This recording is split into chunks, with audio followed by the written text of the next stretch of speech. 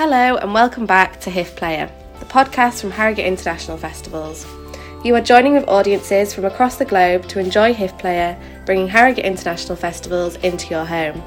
We're thrilled to bring you Berwyn Salon North, Harrogate's very own TED-style talks sponsored by Berwyn Solicitors. In a time of polarised debate, Berwyn Salon North gives you the time and space to learn from the experts and make up your own mind. Sit back, relax and enjoy an insightful and entertaining talk from our expert guest speaker, Dr. Pragya Agarwal, exploring the human brain, recorded live as part of Berwyn Salon North. Out of your head, out of your mind. Dr. Pragya Agarwal is a real force for change. She is a data scientist who has had a successful academic career both here and in the United States. She is a great communicator of ideas and published the definitive and much-needed book on unconscious bias, Sway, Unraveling Unconscious Bias, designed to help us uncover the biases we hold. Its huge success showed how much it was a book of our times and generation. Pragya is a passionate campaigner for racial and gender equality. Do look out for her books on the Wish We Knew What to Say, Talking with Children about Race, and her latest book, Motherhood, on the choices of being a woman, all of which are brilliant examples of how everyone can be included in the conversations we need to have about race and gender. So, ladies and gentlemen, I know you will show once again a very warm welcome to our final speaker here this evening, Dr. Pragya Agarwal.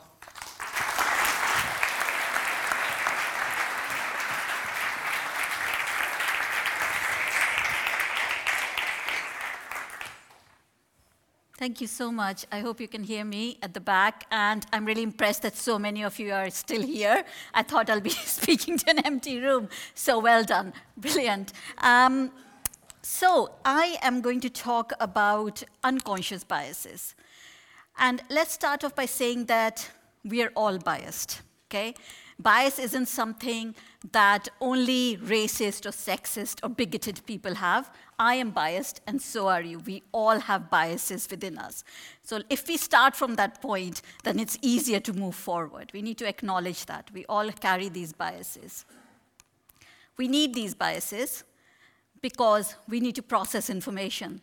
These are kind of shortcuts in our brain to be able to process information. So we need some of these shortcuts in our brain. So if you go to the beach and you say, actually, I don't know which ice cream to buy, and that happens quite a lot to me, and I'm standing there trying to make a decision while everybody's behind me is getting impatient. If you have a certain preference for an ice cream, that is your bias towards a certain ice cream, and you're more likely to choose it, and you choose it really quickly, and that's kind of a shortcut that you have in your brain because it helps you to make decisions quickly. So rather than actually debating on the pros and cons of every decision that you're supposed to make. If you go to the supermarket, if I go to the supermarket, I often have like 5-10 minutes, and if I have to buy a cereal, I'm not going to stand there and debate on every parameter that every cereal has. I'm going to think, I have this data bank of memories or kind of this list in my head that I match some of these things to and say, actually, this cereal is, my children ate it without any fuss. They didn't throw a tantrum, so that is the best one to get. And that's often very high on my priority list. So I will get that. So we have these kind of data bank of experiences and memories that we've built up. I'm going to try and move this forward. So this is how we make decisions in our life. We need these biases sometimes to make decisions, but when we make decisions sometimes, and these experiences and memories that we built up in our brain, we can also activate stereotypes. That is where the problem comes. And so if we start off by acknowledging that we have, through our experiences and memories, built up certain stereotypes in our head. And why have we done that? Because we cannot process all the information in the world in a very rational, logical manner. We can't even hold the whole map of the world in our head. We navigate through life, we prioritize things, we assign them significance, we categorize things. That's how we process the information around us. That's how our brain processes, because we don't have the cognitive resources to say, actually, I'm going to hold all the information in my head in a very individual basis. we categorize things. So we might have certain templates in our brain to say, I have actually read these kind of books, and I've watched these films, and I've grown up in a particular social and cultural context. I have seen this happen, so this must be true. And they become our absolute truths or our worldview. That's what we have. We all have that. So you might think that if you're driving down and you see a car in front of you, and the person is not driving very well, or they're not able to park very well, you might think, that must be a woman, because women are really bad drivers. I've seen that happen. Sometimes I've said it myself and been really ashamed of it as well. So that is the kind of stereotype we can have, because we hear it so much around us since we are children sometimes that it becomes an absolute truth. We also have these books sometimes saying men are from Mars, women from Venus. So yeah, men and women are very different. Or men can read maps and women can't read maps. And so we start thinking, yeah, women can't read maps. That's true. This must be true. So that becomes a template in our brain, a stereotype to which we match all the incoming information that's coming to us. So we all have that. We all generalize things, we all categorize things, we all label things. We all do that. What happens is that when we are processing information or when we are navigating through life and we are encountering new people and new situations, we just don't have the mental capacity. Our brain don't have the cognitive resources to deal with all the information in a really rational, logical manner. So we deploy something called a brain deploys something which is called a dual processing theory, and it's kind of a very schematic thing. This is a simplistic representation of what's happening in a brain. It's not like a brain has two different parts and they sit in isolation and don't talk to each other. They're all very interconnected things that are happening, but simplistically speaking, this is what's happening. So when we are on social media, we are distracted, we are in a rush, we are standing in a coffee shop, we are in a rush, we are in a hurry, we are distracted by Twitter or Instagram, we're scrolling through it. When we encounter a new person or a new situation in that way, and this information comes at us, our brain deals with it in a very kind of a subconscious manner. And what it does, it matches this incoming information like a visual matching game, like children play sometimes, those cards that we match with each other. It just matches to the existing templates that we built up in our brain through our experiences and memories, this kind of data bank. It matches that, and it says, okay, and it happens in a part of the brain called amygdala, mostly, which is often called the fear center, although that's debatable. But what it means is that we often react to new people and new situations, often with fear and unfamiliar things, which is called neophobia. So that is why we might be fearful of new people or new things or new situations, and that can be often mobilized in sometimes political conversations, like new people might come in, take your jobs away, or these unfamiliar things that we can hear sometimes. So this is a very associative way of thinking.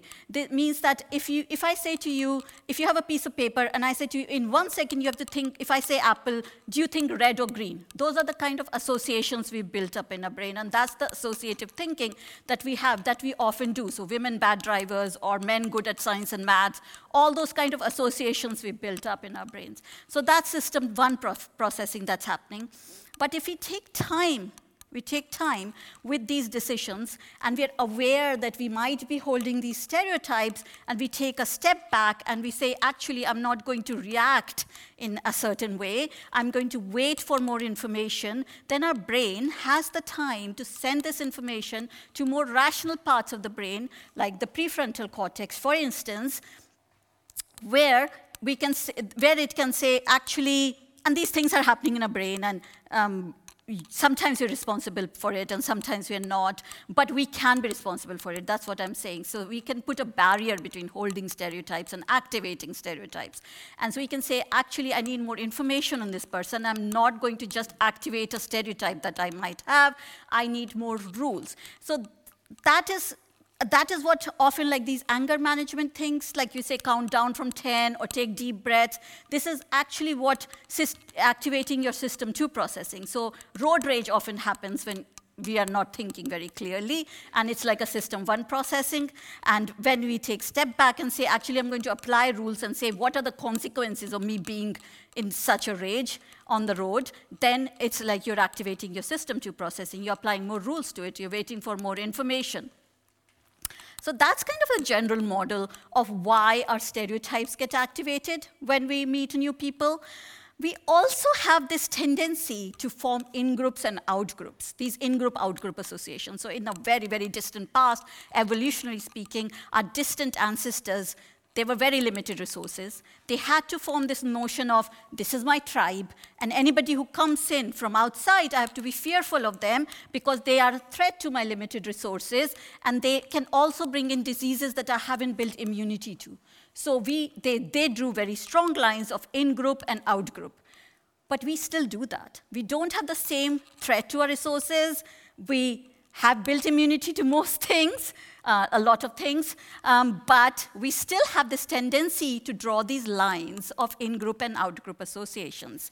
And when we do that, there's research to show that we are more prejudiced towards people who we consider part of out-group. And in-group can be anything. It's based in our affinity bias, which means that people who look like us, think like us, act like us, talk like us, we build certain affinity towards them. And once we build affinity towards them, we consider them part of our in-group, and then we can be discriminatory or prejudiced towards people who are not part of our in-group. So this is why we should be so careful of forming these kind of cliques in the workplace or these kind of groups that we think, oh, I'm fearful of anybody who's not like me. All affinity bias isn't bad. So people, if you're walking down the street and you're a really strong supporter of some football team, I don't know what football team here is. You can tell I know so much about football, but I live near Liverpool, so I know what people support there. So if you see somebody else walking down the street with the same football shirt, you will think, oh, wow, look at them. They support the same football team, and you have a certain affinity towards them automatically. And that is not harmful. We all need a sense of belonging. We all need to build affinity towards other people. We need that. That sense of belonging is what forms our identity, our self-worth, all of that. We need that. But if that means that you're going to be discriminatory towards anybody or prejudiced towards somebody who doesn't belong to that in-group, then that is a problem. So that becomes problematic, and that's how racial stereotypes are activated, that's how gender stereotypes are activated as well.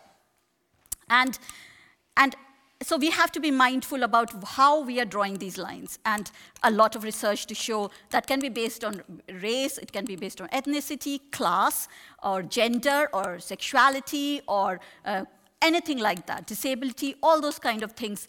And it is often shown by research that we have hierarchies in a society, and I'm sure all of you will agree with that. There are some hierarchies, there are some norms that have developed through society, through history, so which means that anybody who's at the top of the hierarchy or have more status or power or privilege in society are likely to be more discriminatory towards the people who are marginalized and in the minority. And it doesn't work the other way around, because the people who are in the minority or marginalized are actually, their self-preservation is their first instinct, so they're less likely to be prejudiced towards. So the whole notion of majority and minority also acts on some of these things. I'm going to talk a little bit about gender bias, then I'm going to show you actually about technologies, which is really interesting and fascinating about how some of these biases actually get built into our technologies as well. So there is this notion that women are more emotional, they're hysterical, they react in a very sensitive manner, or you're just being hysterical, or you're oversensitive. That is it. And so the first quote I really but actually find it really fascinating that there is still this perception, somebody who's a Nobel Prize winner said this and thought it was a joke, that my trouble with girls is that 3 things happen when they're in the lab. You fall in love with them, they fall in love with you, or when you criticize them, they cry. So there is this notion that women can't handle pressure, and then they cry a lot. And actually, this is something that I'm talking about in my next book that's coming out in September, about why do we do that? Why do we have this belief that men are more rational, they can handle pressure better, and women can't handle pressure as easily, and they cry more easily? But when these notions become developed or embedded in our society, what happens is that if you're hiring or recruiting or anything like that, you will have these unconscious biases at play. And even if you think that I'm not being biased, I'm going to look at them very objectively, there's a lot of research to show that actually these biases will play a role. Your subconscious biases or prejudices or stereotypes will play a role. It also affects women who are stepping into a domain that is considered traditionally masculine. And I say it in a quote mark because I don't believe that there are typical masculine or feminine attributes or stereotypes. But if they step into a STEM domain, for instance, that's why we have so much inequality in the STEM domain, that if they step in it, they carry something called stereotype threat. So if you're in the minority, in a majority domain, and you step into that domain, you know that you're going to be stereotyped. You have this awareness, hyper-awareness, that you are going to face some stereotypes, some prejudices, and that American Association of Psychology has shown that that can cause insomnia, depression, anxiety, all sorts of things. And that can affect people's performance as well. So when women talk about imposter syndrome, it is mostly that they know, they feel that I'm going to be stereotyped, I need to work 10 times as hard to prove myself, I need to show that I fit in or belong. So that is what happens sometimes. The notion of feminine and masculine attributes also mean that women have to conform to these in the way that they work sometimes. And so there's something called a double bind bias that happens in society. So women are supposed to be nurturing, maternal, empathetic, collaborative, cooperative. All those kind of passive qualities are attributed to women.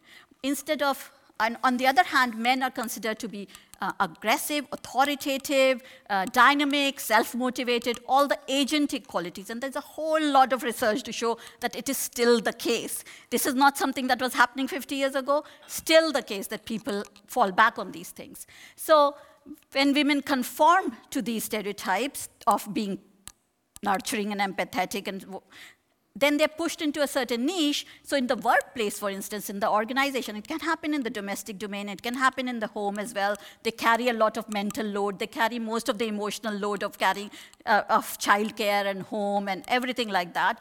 And that causes stress and anxiety. And we've seen that through the pandemic and lockdown, that it has heightened the gender pay gap. It has heightened the gap because women were juggling childcare and homeschooling and full-time work and all that stuff. But if they don't conform to it, then they are also penalized because they are seen to be stepping outside the norm or the roles that they're supposed to play in society. So that is the problem with these stereotypes that we often have, which are deeply embedded, and we might think they are the absolute truth, but they're not. I am actually going to show you some examples of which are really fascinating. So I went to get a passport photo, a photo for a driving license during the pandemic in Tesco. Maybe I shouldn't name the supermarket because it was just like a standard thing. And I went there, and I thought it'll be a 10-minute thing because I was rushing. I've got 2 very small children, and they were screaming. And after half an hour, I wasn't able to take a photograph because it kept saying, you appear to be smiling, and your mouth appears to be open. And I am not. As you can see, I don't look very well or very good, but at least I'm not smiling, or my mouth's not open. So what is happening? And it didn't pass. And ultimately, I said, just give me the photograph. I'll just take it, you know. I can't do anything else. I can't purse my lips anymore than this. So what is happening is that we know a lot of these technologies are built around a certain norm. So they have problems recognizing darker skin color. They cannot recognize darker skin color because the normative values these technologies are designed do not fit these parameters. We also have a lot of research to show that the UK passport website, it's very difficult to upload darker skin photographs. I have personal experience, my daughter has personal experience of that. I have lots of people so I posted this on Twitter, and there were like thousands of people who came back and said, this happened to me and this happened to me. I thought I was the only one. So nothing really unique about me, to be honest.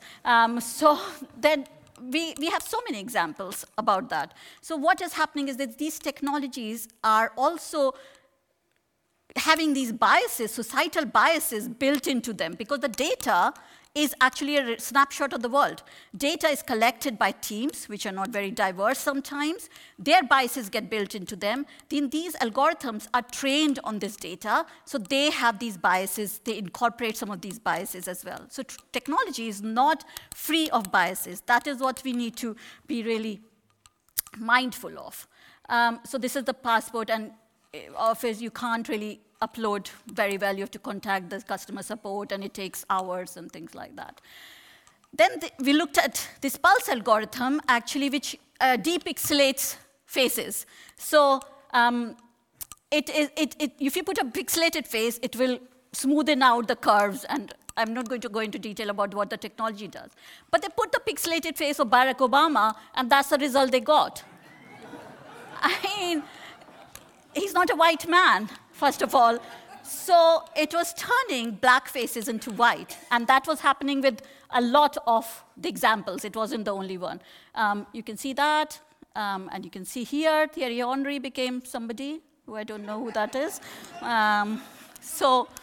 So that's what was happening in technology. That is an example from the US legal system where they assign a risk score to criminals based on their prior offenses. And there's a lot of research that Florida State University has done on it, and a number of universities over there, about how the risk scores of white defendants and black defendants, it varies a lot, because there is this general perception or stereotype based on how black men are more aggressive and they are incarcerated more. We know that. This is very true. So this person had prior offenses quite a lot, and his subsequent offense had a 1 grand theft, and he was given a low risk score of 3, while the other black man was given a score of 8, even when he just had 4 juvenile misdemeanors. And that was just one example. There's lots of examples of that.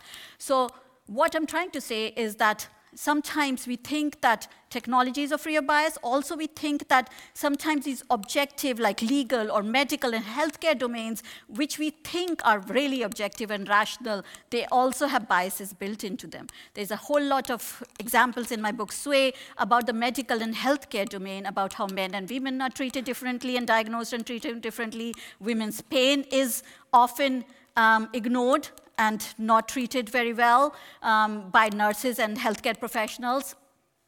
People of color are not treated very well. We saw that during pandemic, and the death rates as well. So that is something, and I am going to play this because this is interesting.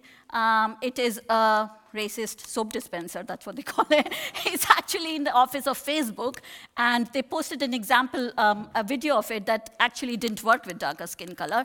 It wouldn't just do anything. And there's a whole lot of research to show that actually the self-driven cars, when they were first tested, or even recently, they've now changed and modified and tweaked it, they were running over all the darker skinned pedestrians. So it's not really going to end very well for some of us, actually. So I think I should end soon. But I'm going to talk about this because a lot of you use voice assistants, Siri, Alexa, all those things. And first of all, I'll come to it, but Siri doesn't recognize my voice. So I'll come to that in a minute because I'll really have a lot of complaint against it. But there's a lot of research to show that because these technologies were designed by teams of men mostly, they model them on women being subservient to men. They were, first of all, designed with their assistants. They had very typically, traditionally feminine voices, names and voices, but also the United Nations report there was a United Nations report which said, "I'd blush if I could," the report was called, because they did these tests on Siri and Alexa in which that if there was a sexually explicit or harassment or a kind of a statement, somebody said to them, they didn't have any capacity or autonomy or agency to actually shut it down or to retort to it. They were very passive. It was a passive response, like, oh, yes, thank you, or doesn't understand, first of all, sometimes, or make a joke in response to it, or I think Alexa said, "I'd blush if I could." So that was the United Nations report. And so what the problem here is that when we don't have diverse teams, they're building their biases into these technologies. They're modeling the societal stereotypes and gender norms into these technologies as well. So they're modeling it in favor of women being subservient. There was a research, actually very interesting research, that was done in Germany where they tested different voices with sat-navs. And a lot of men, as well as women, preferred a man's voice to give them, or like a traditional masculine deep voice to give them orders, because they didn't want to take orders from women's voices. So that means that actually it's not, there are biases which are unconscious, but there are biases conscious as well. So I'm not saying all biases are unconscious. People have conscious prejudices as well. They're externalized sometimes, but also internalized. We can internalize these biases about ourselves. So women can internalize these gender norms and actually discriminate against other women as well. That happens. And women can also feel, oh, I would actually prefer a man to be in authority because they are more capable or more rational. And there's a research to show that as well. So Amazon algorithm actually said Oprah Winfrey appears to be male for 76.1% thing. So algorithms actually have a lot of gender bias built into them as well. The Google's AI image recognition service, they were shown these images of lawmakers in the US, and so they tagged the images of men who were the senators and stuff with they're business people, they are speakers, and with very agentic, professional qualities, while the women senators were tagged as television presenters. Nothing wrong with that, but it's a different role. It's a different kind of role which doesn't carry that much authority with it. They're tagged more on their hairstyle and chin. I don't know why chin, but smile and So that is really, really fascinating and quite disappointing and makes me angry sometimes. But that is how societal biases get embedded in technology as well. So I am going to come to this because I wanted to show you how the world of voice recognition, not all people are the same. I cannot use Siri on my phone because if I ask them to play a song, they say, so that's a Hindi song, it's a Bollywood song called Dam Machale. I wish I could play it for you, it's really great. We played it at our wedding. And it said, sorry, I could not find Dam in your music. Okay, just play this. Sorry, I could not find Bocelli in your music. Do you understand me? Try asking again in a different way, it told me. So this is a real example, actually. It said, try asking in a different way. And I can't, I don't know how to ask different ways. So I think I'm going to end here and plug my books. Okay.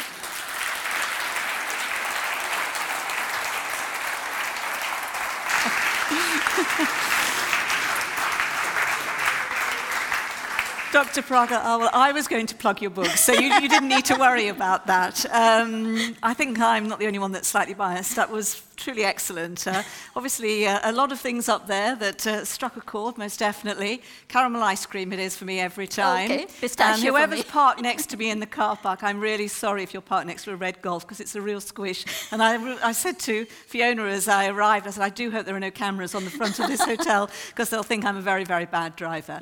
But thank you so much. It's been enlightening. I know we are running slightly later because there's been so much that's been packed into this evening, but we have a little bit of time built in. Are there any questions? Is there anyone in the room who would like to ask Pragya a question? Because I'm sure she'd be more than happy to answer if there is anyone. We've got a young lady here. What was your question? Hello. So I was just thinking when you were talking about how women are expected to be more emotional. Is there research into how that works on the other end of the spectrum? So also men are expected to be less emotional, and how that perhaps works as a different form of bias that works against both sexes, I guess. Yeah, thank you. That's a great question. You'll have to read my book, Hysterical, that's coming out on the 1st of September. Another plug there. But no, to answer your question, actually, when we talk about gender inequality or gender norms, it doesn't just disadvantage women, it disadvantages men equally too, because both are pushed into these niches, into these kind of stereotypes. Not all men are a certain way, not all women are a certain way, so anybody who is an outlier is seen as, finds difficulty. So in terms of emotions, women are expected to be very emotional and perceived to be. So there's a research which said that if men and women were both angry, women were just seen to be difficult and men were seen to be having a bad day. So that is true, that men are often, it's attributed that if there must be a valid reason if they're showing emotions and anger, while women, they're just emotional, they just do that. And so men can't cry, boys don't cry, we have that stereotype. So that is why this notion of toxic masculinity is created while men have to have a stiff upper lip or not show their emotions or act in a certain way. And we might think that there's innate natural differences, but there's a lot of research to show that children actually, parents talk to young children or infants in a very different way if they know they're a girl or a boy. Also, children pick up these biases or these gender roles. They're socialized into these behaviors from a young age. So it's very difficult to say what they were naturally born with or what their innate tendencies were and what they've just picked up through life. So it disadvantages both men and women in that way, I think. Any other questions in the room? There was one over there. Yes, lady over there in a pink top.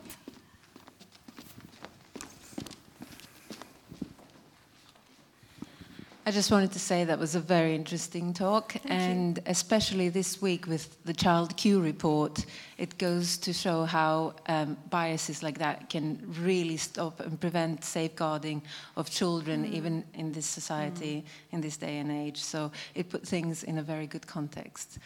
What were your thoughts on that, though? Because it really affects how we educate and how we treat children in schools. Yes, I mean, that's a huge question and a huge topic and something quite close to my heart. As a parent, as an educator, as a carer, I do think that we need to have open and honest conversations about this. I think we need to teach our children to be aware of their privileges, but also the biases that they might face, to give them the vocabulary to be able to talk about it. Often we shirk away from these conversations because we are uncomfortable with these conversations, and sometimes we impose our implicit biases on our children as well, because they are like sponges, they pick up these things. So the notion of consent, the notion of bodies, the notion of boundaries, the notion of how we act and protect ourselves, but also be an ally to other people who don't have the same privilege. I think these conversations should be happening in schools at all levels. Is there one final question? I think we may be able to take, if there's anyone else in the room who would like to ask anything, or is that really drawing our evening to a close? I think it is. Thank you very much indeed. Well, I'm sure, ladies and gentlemen, you would like to show your appreciation to an inspiring and a wonderful speaker, Dr. Pragwal Arvind. Thank you very much indeed. Thank you. Thank you for listening to HIF Player. Don't forget to rate and subscribe to this podcast. For more information about our arts charity and upcoming events, please visit harrogateinternationalfestivals.com.